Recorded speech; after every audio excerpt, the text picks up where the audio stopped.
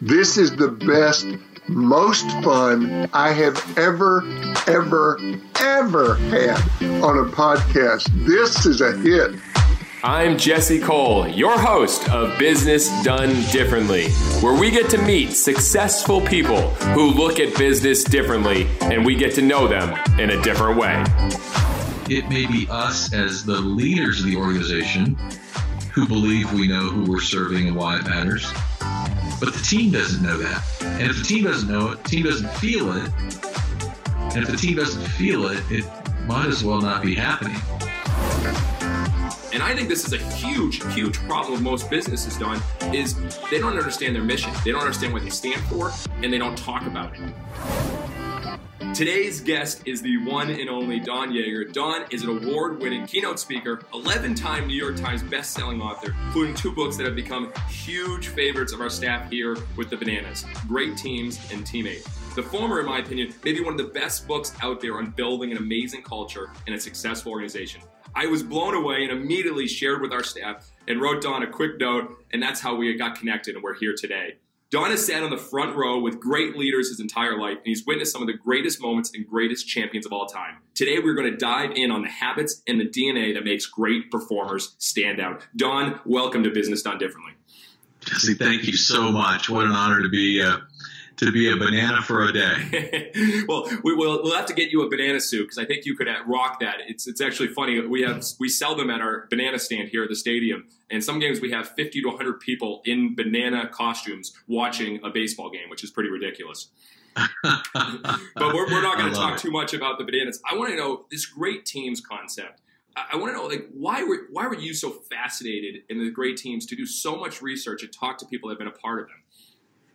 So I retired. You and I have kind of shared some of this, but I retired from Sports Illustrated coming up on 10 years ago this fall.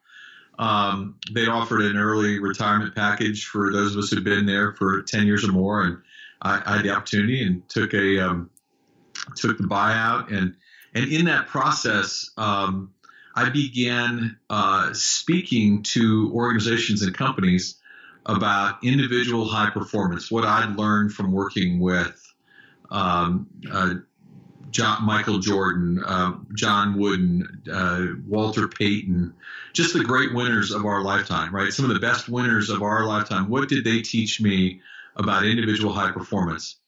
And the company that probably hired me the most often was Microsoft. And one of their executives grabbed me at the end of a speech one day and said, we love this. We love talking about how do we get the most from ourselves. But what I'm really fascinated by is why are some teams able to be regularly relevant, successful all the time when most teams rise and fall? Like, what is it about the best teams that separates them from everybody else?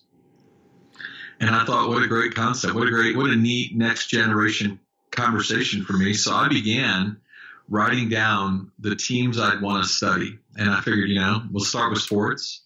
I have access to a lot of sports teams. So what teams, if they were to let me peek under the hood and spend some time kind of learning the mechanics of what they do, what would be the teams that I would want to learn from? And I built a list, and I just started reaching out to them.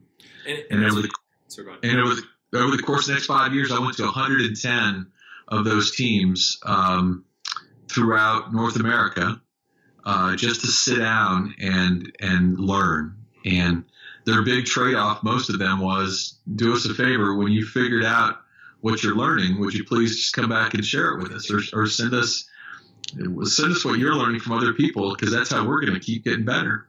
And that became my journey. It was pretty awesome. It's so fascinating because it's really talking about sustained excellence, because you'll have teams that are great, even businesses. I still think back. You had Toys R Us and Blockbuster and Sears and Circuit City. The list of businesses that are now in the cemetery is unbelievable, but they were the best at their game and they lost it. But you mentioned John Wood and what he did with UCLA. And now you got to think the Patriots for 16, 17 years, what they're doing. It's so rare. And I think that's so interesting in your book. You give an example of a sports team or sports individuals and then a business. But I'm sure, Don, it's something that everyone is trying to find out the secret sauce.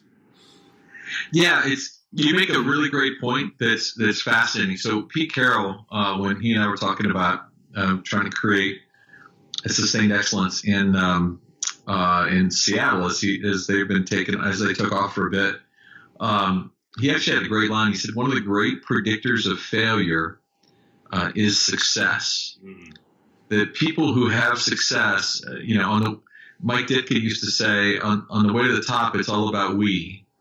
And when you get to the top, it's all about me, right? Everybody in the building suddenly thinks they need a pay raise, or that they deserve more, or they're not getting enough credit, or they're this or that.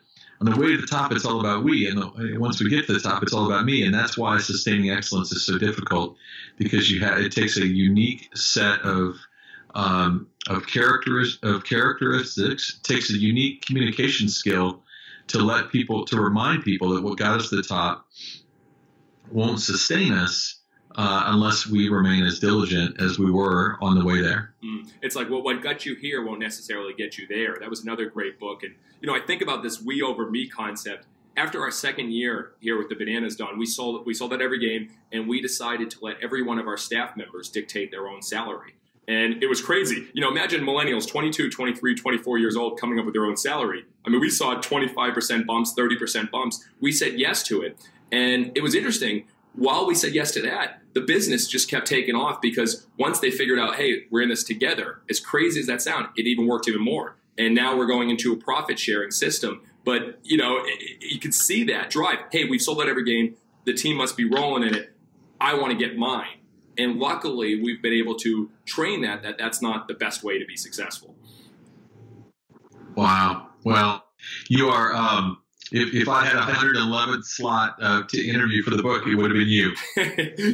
Good luck. You get a lot of crazy things in that book. But, I want to go into, Don, you had 16 traits that great companies, great teams, great businesses have. I want to get into 5 of those. But first, I want to get into something debatable, Don. I want to have some fun here. It's this team versus family concept. And what I noticed in the book, which is great, I've studied Netflix a lot. Netflix, they pride themselves, they said, we're not a family. We're a team. We're not a family. However, when you interview Dayton Moore from the Kansas City Royals, which has had some great success over the last 5-10 years, he said, our secret is caring more for our players. It's caring more for everyone, caring for people like a family. They believe in this family concept, but you got a great company like Netflix says, we're not a family. We're a team. Where do you where do you fit in that category? What do you think's best? Well, I think, it's funny that you say this, because I actually was sitting and thinking of a blog that I'm going to write this, soon, as I'm watching kind of the NBA free agent market play out, and, some players saying, gosh, where's, they say we're a family, but the second there's a business deal to be made, they make the business deal. So I believe that we are a team at work. I as a father of 2 and, as a husband, I believe there's a higher standard I owe to my family. And I love the people that I work with, and I want to give them everything I can. But they never, right? And so I think, but as a team, is to think about the greatest interest of the collective, right? So I appreciate what Dayton Moore was saying. And what he was saying was, and I love part of that interview was, he said that one of his standards for adding new talent to the roster was, is this somebody I'd want to have dinner with that I would let spend the evening with my children, right? And so he was actually truly applying family into the equation. I do think there's a line that has to exist between family and team. And for me, my job at home is to be a protector of those folks and make sure that. But my job at work is to look out for the whole. And sometimes those require really tough conversations, really difficult choices that don't feel very family-like. And so I do think that I'm probably more likely to fall into the Netflix category and say, I see the two pieces of the equation, and I don't know that I would want to mix the two up. I can see that. I think it's fascinating for people listening, the business owners out there. Would you describe your company as a team or a family? Because I can see both sides. For us, we call it the fans first family, and we're not afraid to say love. I believe you should love your customers more than you love your product, but love your employees more than you love your customers. And we say totally agree. And I think totally agree. And I think accountability is the sincerest form of love. And you got to hold your people accountable. And sometimes you can be a parent, a father, a mother, and tell, hey, you shouldn't be doing this. Maybe this isn't a good fit. Find another job. As crazy as that sounds. So it is that balance. But I do think, how much did you hear the word love come up in your interviews? A lot. Did you? It's actually a really, it's an interesting piece of, of the business equation of these really most successful is that they do believe that there's that combination both of loving the people you get a chance to have in your circle, because we spend more time with them often than we spend with our family, right? But then secondly, that understanding that, and I think that's really powerful what you said, like love your customers, and then on top, but more than that, love the people that you're asking to serve them. And so yes, love, big piece of it. But I it's funny because I've never been asked that question, so as I'm answering it, I'm struggling a little bit. But I think I properly represent where my mind is. If it came down to a feeling, I do believe my team here, who I love, and who I would dearly give nearly everything for, I can't call them family quite the same way, because I know what family looks like, right? Yeah. For me. Well, and I just found out, I just had May 4th, I had my first baby, a little boy named Maverick. And I get it. It's a whole different thing. And the reality is, like, your book's not called Great Families, it's Great Teams. Maybe you just build family into the great teams in portions of it. So that's probably what it is. But I want to jump into some segments of the book that I absolutely love. And the name of the show, Don, is Business Done Differently. So I got to go with the first one. Great teams speak a different language. I love that. And you tell some great stories about Coach Carroll and Walt Disney. Can you kind of explain how you came up with this concept and maybe some stories that fit in here? Well, so with Coach, this one really came. I understood how coaches, the best leaders that I was studying, I was watching how they inspired differently, but I wasn't sure exactly how to make it make sense until I was in Seattle, until I was there watching Coach Carroll do his thing with his roster. And I was trying to look for what was different about the way they communicated. And it was one of his assistants who said, he believes that the best speak a different language. And I thought, wow, it sounds interesting, but how do I translate that? It came down to, I watched it on the sidelines one day. A wide receiver went out and he dropped a pass when it came out. Now, in most environments, especially athletic environments, that wide receiver comes to the sideline and somebody's yelling at him. Where's your mind? What were you thinking? What was up?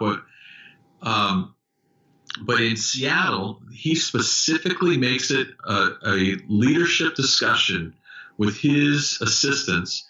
We're going to assume that no wide receiver that wants to keep his job ever drops a pass intentionally, right? So instead of saying, what's up with you? What's the matter with you? What were you thinking? We're going to remind them of the principles we talked about that will help them be successful. We're going to remind them of some, and we're going to just effectively we're going to try to inspire them instead of berate them.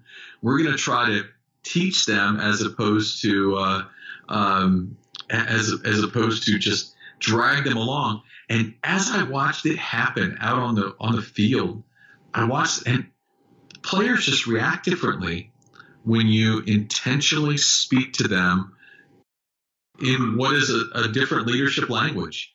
And then I went to Utah and I watched Quinn Snyder do it at the Jazz, and I went to Golden State, saw Steve Kerr do it and with the Warriors, and I just started realizing more and more leaders, especially as the team we're leading, like yours, Jesse, is loaded with millennials. They're learning how to inspire them differently than I did. So I'm 55 years old. So I grew up and coaches yelled at me and parents yelled at me and everybody seemed to yell at me. And, in my generation, that was kind of what everybody did, and you were okay with it, I guess, right?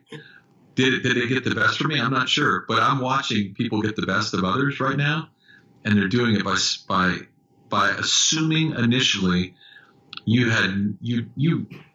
let's start with the premise that you didn't come to screw up. And that's different than the way a lot of people communicate, unfortunately, in this day and age. Yeah, it's different than the Bobby Knights back in the day. And, I just started laughing because I was picturing when I was 16 years old, my AAU coach came up to me and said, "Hey, Jesse, don't suck tonight." And I was like, wow, okay, all right. I'll try not to suck. It's a different type of coaching now, but it's unbelievable because if you catch people doing things right, and when they do things wrong, it's a teaching moment, not, really targeting them saying, what were you thinking? What were you doing? How dare you do that? It's more, hey, this is what we'd like to see happen. If you create that environment, then what you notice is everyone starts responding to it. Totally. And it's funny because as I started this conversation, or as I started writing, and I decided that was actually a habit that I saw developing more and more because it was made evident to me.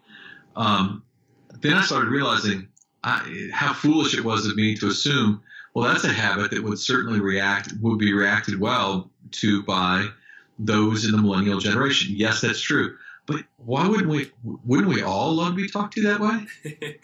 Yeah, it's amazing. It just seems, and I think now people have to be aware of it because, you've got millennials, they're leaving a job every 13 months. That's the statistic right now. People are leaving jobs every 2.2 years throughout their whole life. It's not where you could talk to someone like that and they're going to stay there for 10, 20, 30 years. You need to be aware of it. And it sounds like Coach Carroll is aware of it. You also mentioned something about Oakland University, and this stood out for me, the yellow brick road. Yes. Yeah. Greg Campy, who's the head coach there, one of my favorite people in all of sports. The way that he was trying to teach his players, was the idea that when you watch the Wizard of Oz, bad things happen when you leave the yellow brick road, right? And so he shows them all the players of the movie. Most of them have never heard of it, and shows them the movie. It talks about the idea that bad things happen, and then what he does is he gives each one of them, as freshmen, a yellow brick, and that's their goal, is to constantly be reminded that don't leave here's what the yellow brick road looks like, right? Yellow brick road means we treat each other this way, we speak to each other respectfully, you talk about your team standards, but that's your yellow brick road. Bad things happen when you leave it. Bad things happen.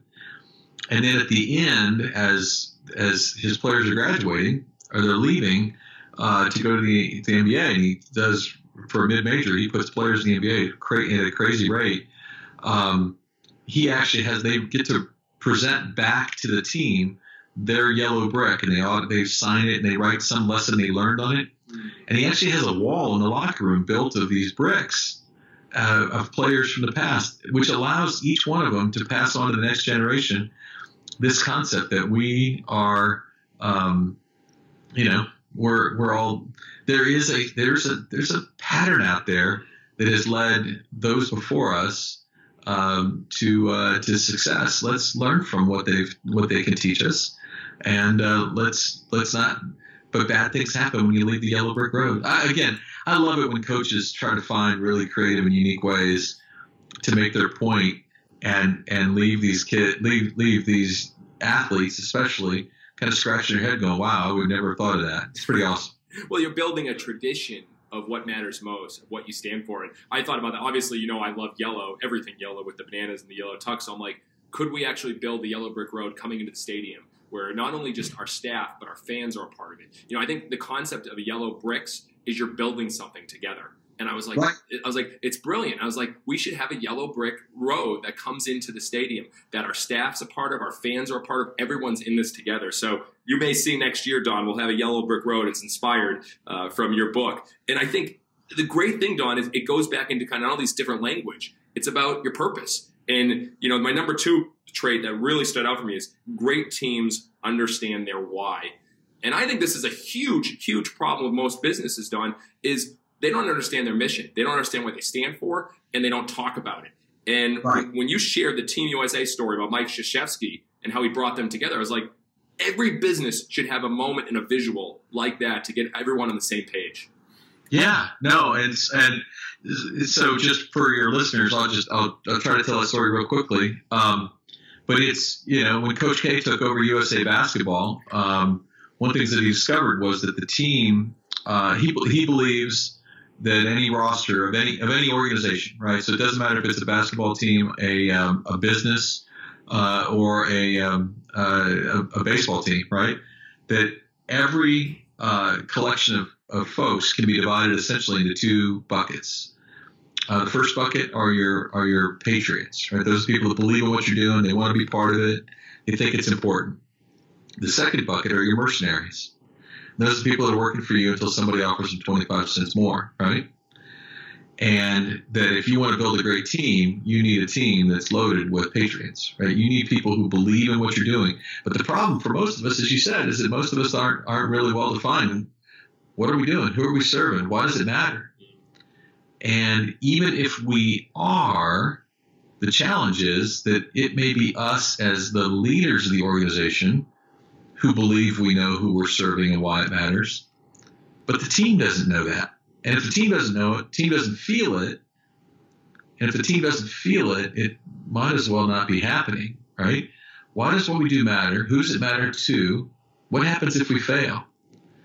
And then how do we feel it? How do we take it from a website page or a poster at the entrance of, a success rate poster at the entrance of our facility?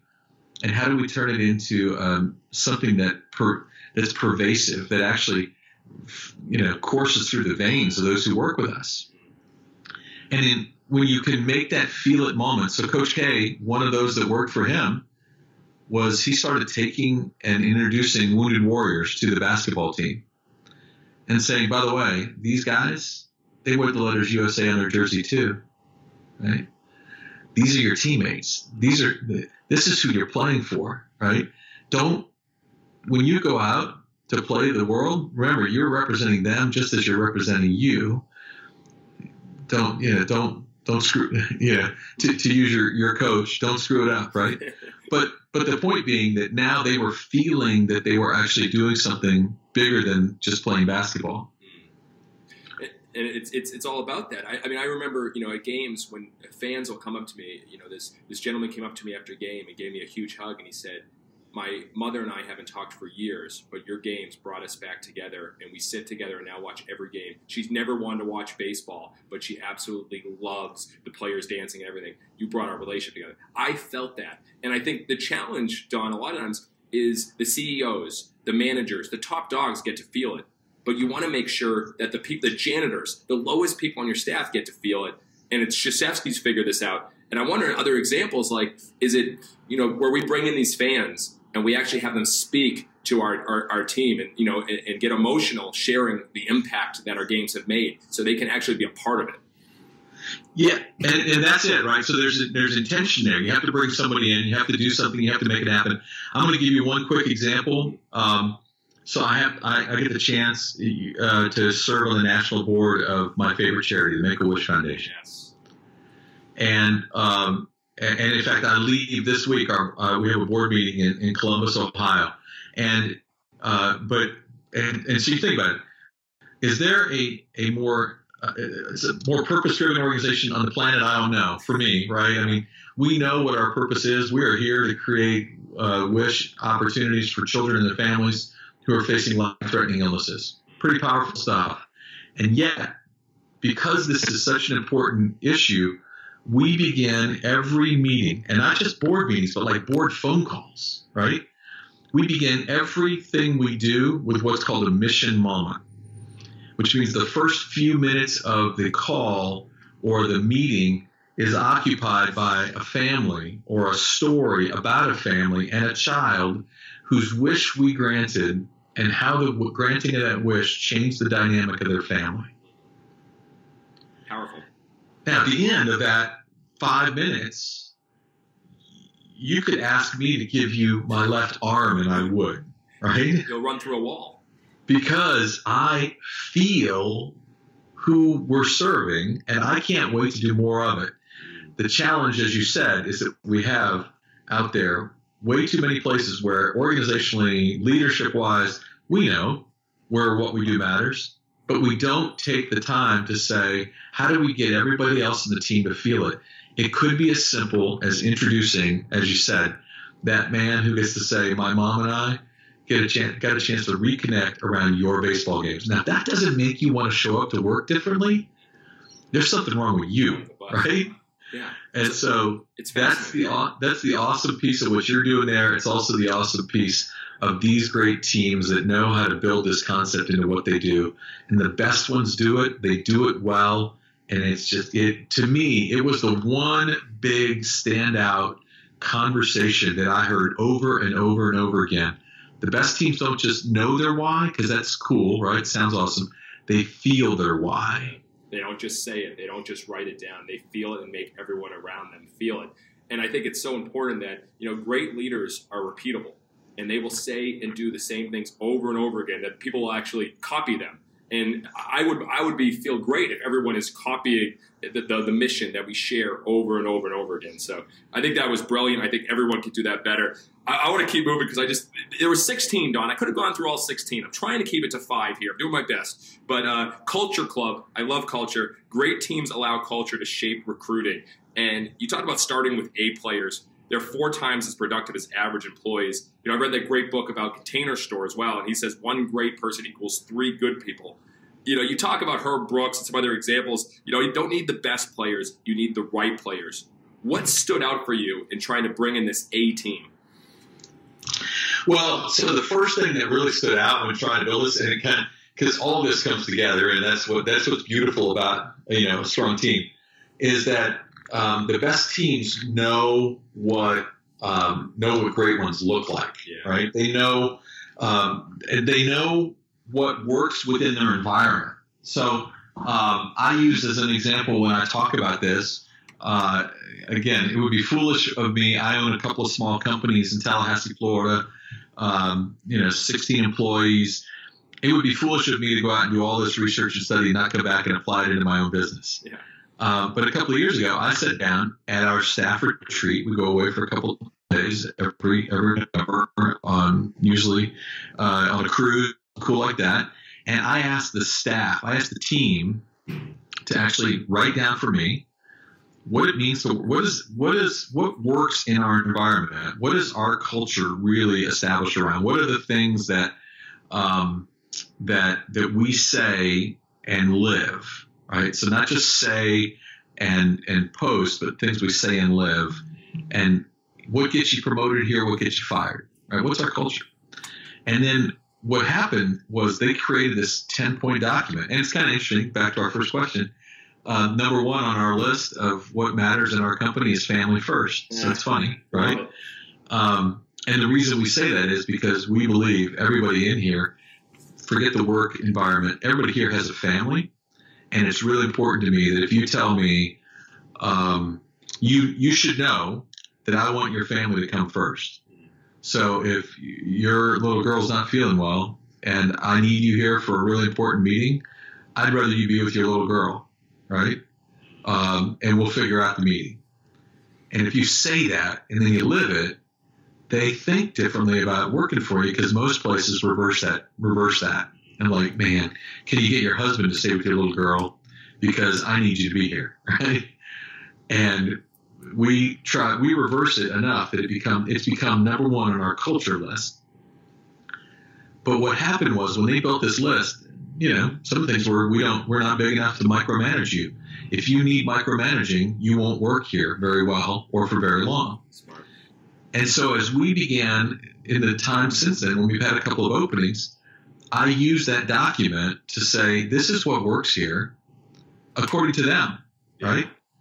And if you look at this and you realize, you know what, I don't know, maybe that all doesn't really work for me, do us both a favor and let's realize that you probably are not a fit for us. Yeah. And then we ask certain questions in the interview process that tell us, will they fit the standards that we already know exist and work within our business? So we almost don't look at resumes anymore.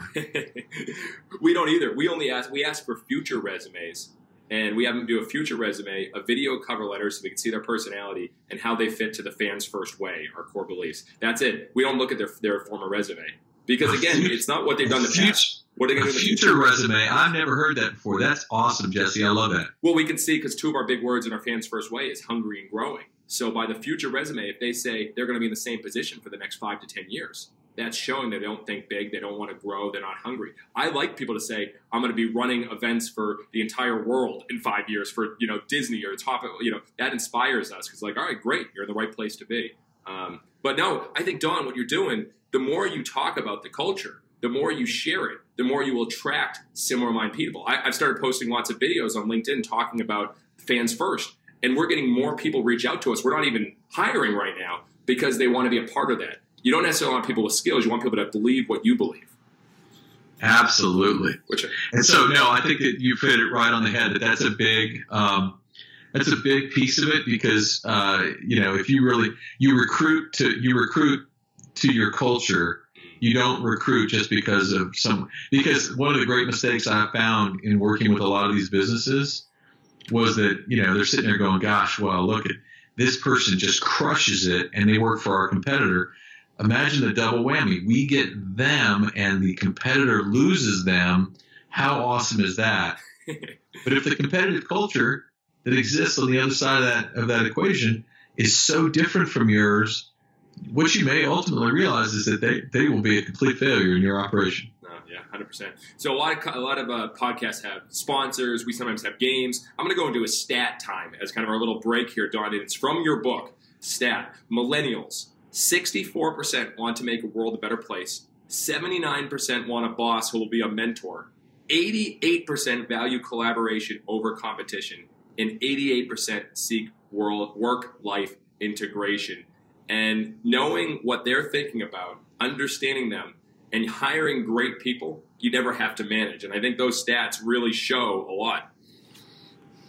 Wow. Yeah, it's that what stood out to me when I looked at those stats the first time I saw them was that when you asked them what they're really looking for, 6th on the list was pay.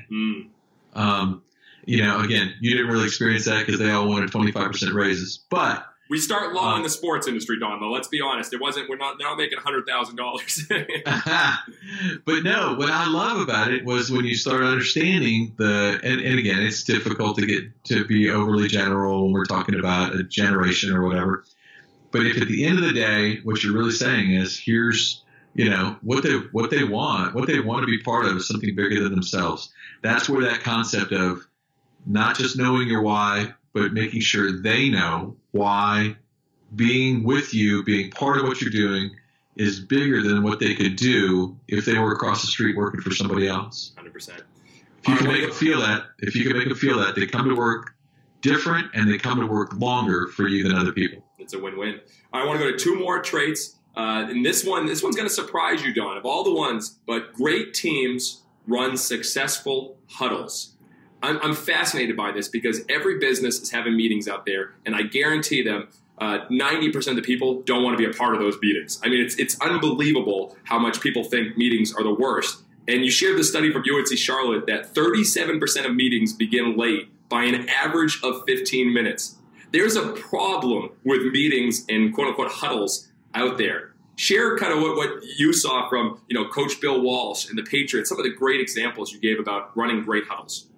So what fascinated me about this, because I've worked in a lot of businesses too that have and hate, where everybody hates meetings. Like, the second a meeting shows up, everybody groans. So the question is, and what I learned was that these great teams made running successful huddles a focus. So it wasn't just a meeting wasn't just something you had to do. A meeting was something done. It was done with purpose. It was done with pace. There was a way to draw everyone into it. Everybody knew what the point of the meeting was from the beginning. And most importantly, and this was the piece that really grabbed me, was that the best of these understood that in every meeting you either need to be fully present or fully absent, right? That if you are if you're there and you don't want to be there and you want to be checking your email or you think checking out Twitter or Instagram is more important than what's happening in the conversation, leave the room. And because that means you're not fully present anyway, and something really incredible could happen and you would miss it, and the rest of the world wouldn't understand why you missed it because you were in the meeting, right? And so the more I learned about what focus the best teams put into running successful huddles, the more I realized that alone right there, Jesse, is a game changer in business. If we can run better meetings, the best teams look at a well-run meeting as a strategic advantage over their competitors. 100%. Share, what Bill Walsh and the 49ers and Joe Montana, did that. I thought that was very different. Recording the meetings to how you take control and discipline. I thought that was fascinating. Yep. They actually on the first day of training camp, they practiced their huddle. Think about that, right? They practiced coming off the sideline. They practiced a play ending and everybody having to get in a huddle. And how does communication work? Where are you supposed to? What is your contribution to this meeting? What do I expect from you as a contributor to this meeting? One of the things that Montana was pretty famous for was, how often do we come to a meeting and two people decide to use that as a moment in which to argue about something, right? And it happens in football huddles just like it happens in your meetings in your office. And what Montana used to look at them and say is, look, take that to the parking lot. Deal with that in the parking lot after the game. Right now we have something to do, and here's what we're here to do. So conceptually, the big picture that was so amazing to me was how the best teams run the best huddles, right? Montana believed that. Now, again, today nobody runs a huddle anymore in the NFL, but back in the day when they did, he believed their huddles were so efficient, it gave him 2 to 3 seconds more. They were leaving the huddle earlier, which gave him 2 to 3 seconds of additional time to make adjustments and actually create an advantage for himself because his huddles were so well run. Love it. Again, the idea of practicing huddles is when it reminded me of thinking of Coach Wooden and practicing how you put on your shoes and tie your shoes. It's the fundamentals that go into it, and no one's practicing that. And I was thinking about this, like if we recorded meetings, actually put a video camera, and not only recorded the person speaking in the beginning, but everyone else, and say, look, you're not fully present. You shouldn't be in that meeting. Look, you're fully absent. Get out of the meeting. I think that's a brilliant concept, and. No, out of all the 16, I was like, this is such a practical thing you can look at. And I don't know if you're familiar with Cameron Herold, his book, Meetings Suck. He says, end every meeting 5 minutes early and cut the meeting in half of what you originally thought you needed. And I thought that was a pretty interesting concept as well. Yeah.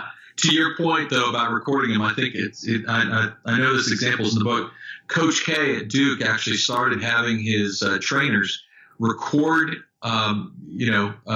video record how the team is participating in meetings. And he actually grades his players, not just on their behavior on the court, but on the behavior during meetings. Are they leaning in? Are they paying attention? Are they looking around? Are they, what's their body language like? He grades athletes on their participation in the meetings that he holds spontaneously throughout the game. Oh, I love that. Remind me, we actually have, for our game day staff, our part-time staff that works the concession stands and everything around the ballpark, we conduct group interviews. And we have 2 people on our staff conducting them.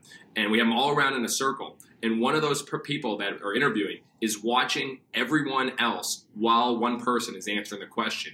And if people aren't paying attention to that person answering the question, they're not going to get a job because they show they're not a team player and they don't care about others. I love it. Man, Gosh, I'm going to quit my job and come to work for you. We'd have a lot of fun, Don. We got to get you up here. But all right, I want to keep rolling. The last one here on the five that really stood out, and it goes into the beginning as well. Great teams have a roadmap. And I was fascinated by Nick Saban and what he's done, obviously, to Alabama, but not focusing on the outcome, but focusing on the process. I'd love to see like what you've seen between sports and business. What does that look like? Well, it's actually it's the one that's probably most difficult for me to communicate well with businesses because almost every business really does believe that their roadmap is a profit and loss statement, right? That's how we're going to define a good year, bad year. It's going to be all about P&L. And while a profit is an important piece of your roadmap, right? You cannot get to stay very long on the road if you run out of cash. It cannot be the only map that tells you whether you're headed in the right direction or not. So the best teams are like Nick Saban's and John Wooden's and these great coaches and leaders who share. They don't begin the year by saying, we should be playing for the national championship. What they begin the year by saying is, we should be committed today to being better than we were yesterday. Now, were we? At the end of the day, can we honestly assess ourselves and say that we improved and that the roadmap, and here are the pieces, and every one of these coaches had different roadmaps of their own, but they had ways in which they said, these are the standards we want to hold ourselves to. These are the ways we want to be measured. And if we do these things, and if we live to these standards, and if we measure ourselves with high levels of accountability against these standards, the wins will take care of themselves. The championships will happen as you're experiencing. The sold-out stadiums will occur. All these things will happen, but we have to know that this that this is the real roadmap. Right? And what confuses some people is that they're like, but we, what happens if we do all of those things and we're not successful? I happen to believe, as does Coach Saban and many of the others, you almost can't do all of those things if you've created the right roadmap. You can't do all of those things and not be successful. 100%. Right? 100%. And you share in the book, too, Cheryl Bouchowder, who wrote the book Dare to Serve about Popeyes. She has a roadmap to results. And I love sharing Mark Zuckerberg, how he shares the roadmap with all the employees. As big as Facebook is, all the employees get to see the roadmap. If the roadmap is just in the head of a CEO, founder, or manager, good luck making sure your company gets there. So I thought that was fascinating, Don. And I've been grilling you for a while, so I'm gonna give you the chance to grill me now and flip the script. Okay? So you, Don, are the host of Business Done Differently, and you can ask me one question. Why baseball? Wow, I've actually never been asked that question, and that's fascinating to me. That's going to make me go back. Thank you for that. I started playing when I was 5 years old. My father, introduced it to me. I fell in love with it. He actually bought a baseball facility in Massachusetts so I could play year-round, and that was everything for me. And then I went to college to play baseball. I went to Wofford College, a small D1 school in Spartanburg, and literally that was my whole goal, to play professional. And I tore everything in my shoulder, and that ended it. And at that point, I was like, what am I going to do? And I had opportunities to go into coaching, and then I got an email about an internship with a team in Spartanburg that no longer exists. And I took it because I just said, hey, why don't I see what the front office is like? And I fell in love with it. And within 2 months as an intern, I got offered the job as a general manager of a team outside of North Carolina at 23 years old. And I didn't fall in love with baseball then because I realized I loved playing baseball, but I hated watching baseball. As crazy as that sounds. So then I saw the big challenge, and I think everybody looks for that big, huge goal. I said, there's a fundamental problem with baseball.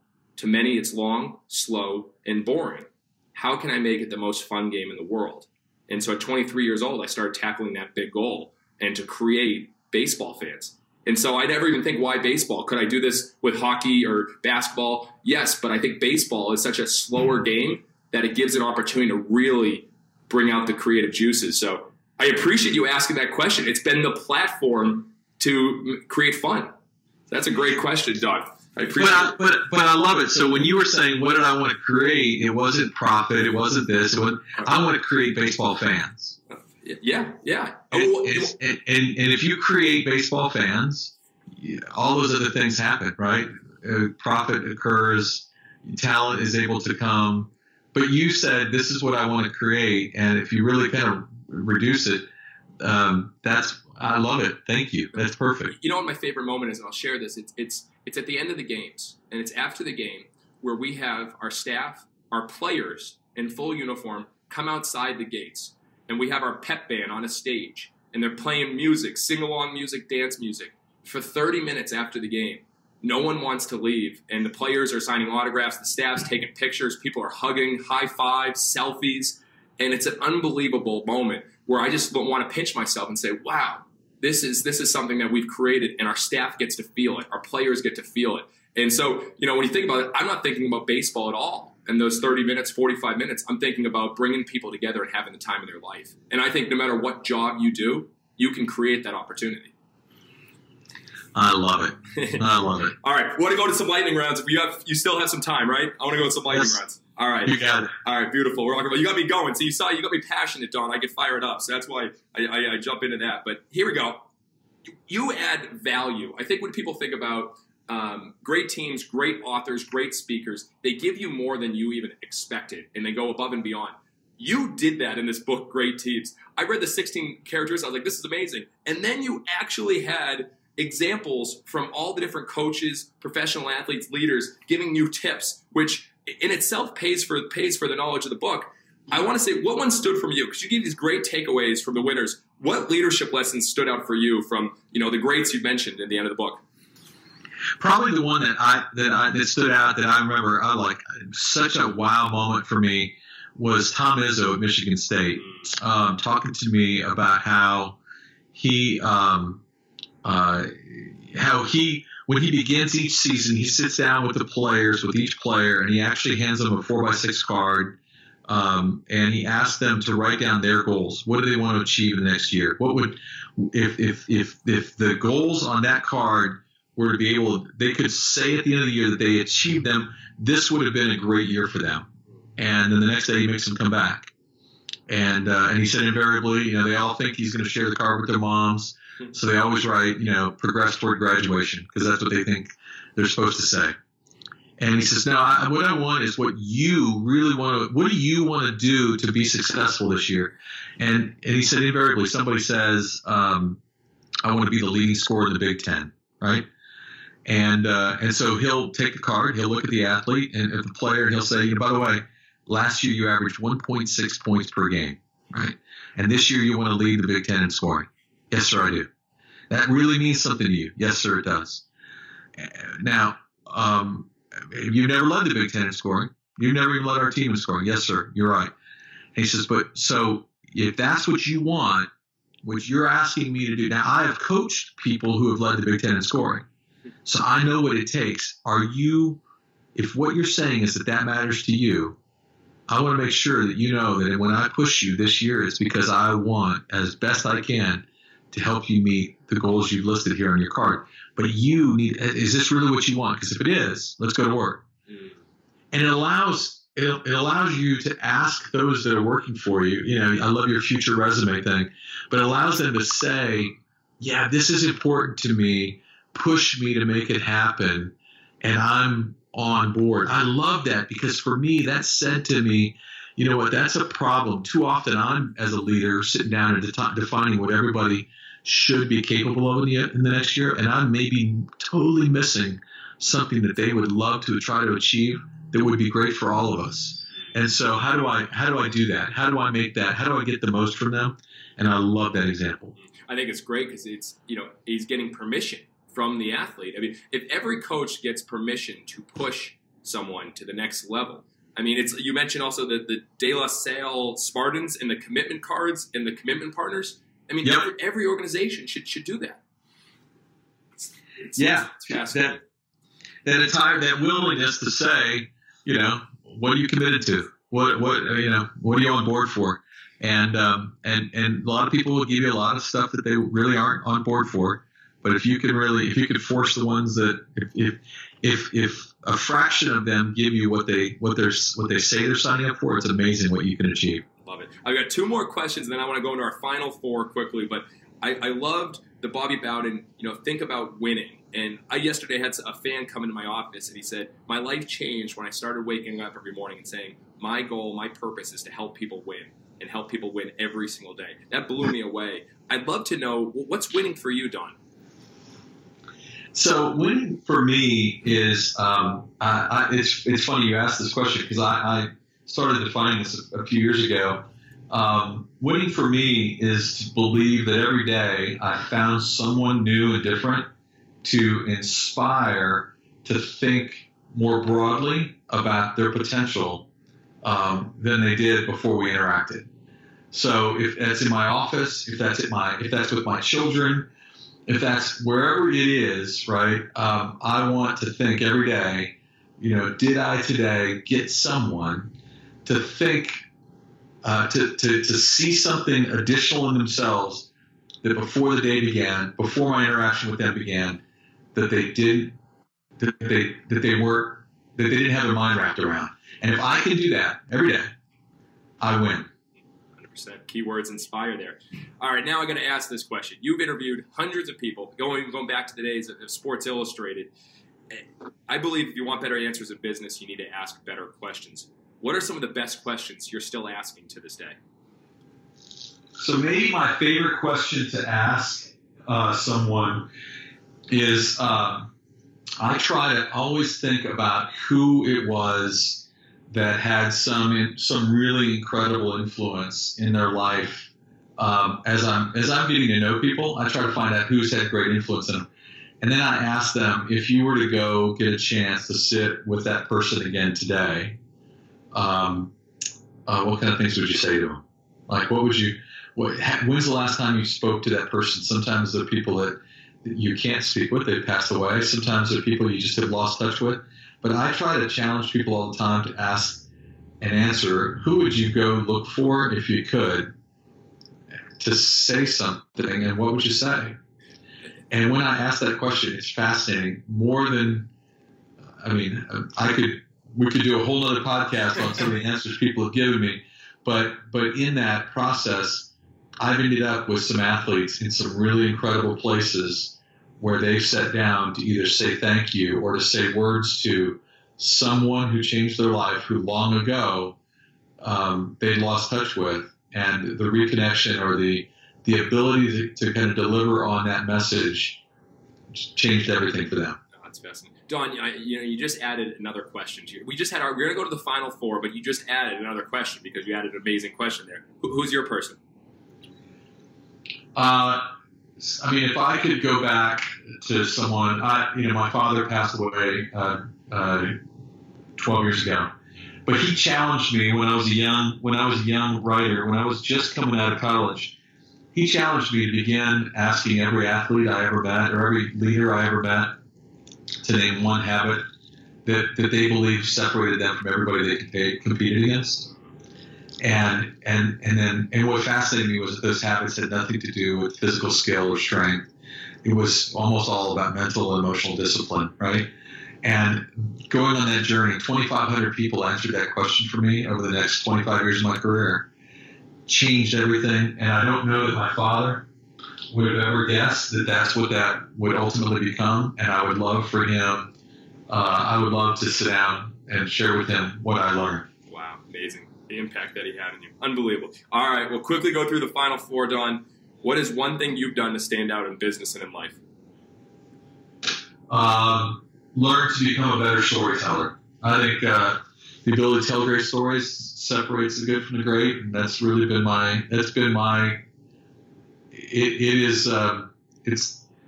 it's my developed superpower. I work really hard on telling great stories. So powerful. Now, if you were to give advice to someone just starting out to stand out in business and in life, what would you tell them? Go immediately to the sales department and learn how to sell. Ooh, interesting. I love that. It doesn't matter. It doesn't matter where you go or what you end up doing in life. Selling will be an important piece of what will become your success. Learn how to sell. Ooh, love it. Beautiful. Final two here. Best advice you've ever received? John Wooden talking to me about doing a regular measurement of the people I give my time to and making sure that I'm surrounding myself with people who are headed in the right direction and not just randomly giving my time to anybody who asks. Smart. Well, thank you for giving time here too, Don. and finally, how do you want to be remembered? You know what? I really don't care about anything other than being a great dad. If I could, if at the end of the day I get to be a good dad, I'm good, right? I mean, because I figure everything else in life comes and goes, but I have my greatest influence at home, and that's where I hope that my influence carries its greatest weight. Wow, I love that. We bring baby Maverick here to the stadium every single day, so I think our staff's dealing with him pretty well, but I can't agree with you more about being a dad and that impact. So, wow. Well, Don, thank you so much for sharing so much today and the impact that you've had on myself and our team. You really have done so much and influenced more than you even know. And love for people who are listening to know more about you, get some more information, check out these great books. Where can they learn more and connect with you? Yeah, so DonYaeger.com is the easiest place. Like you, I'm big into regular motivation. I have a daily quote that I share with people. They can sign up for it there. Do a blog for Forbes every week. Write books. Do speaking. It's all there, but it's just if they would start to contact, I'd love to. I do selected opportunities with these podcasts because I love getting a chance to learn more about other audiences. So thank you for letting me learn with you and with yours. The pleasure was all mine. And I'll tell you, you live your brand and what you stand for. After I sent you a note, you wrote right back and really shows the character. And I can't tell you, thank you enough for being on the show. Jesse, I appreciate you, buddy. Hey guys, thanks for listening to Business Done Differently. Our goal is simple: to inspire you to think different, have fun, and stand out in business and in life.